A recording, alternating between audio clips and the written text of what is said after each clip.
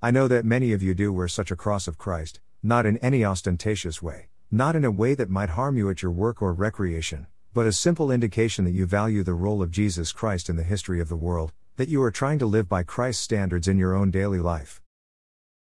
Keith O'Brien.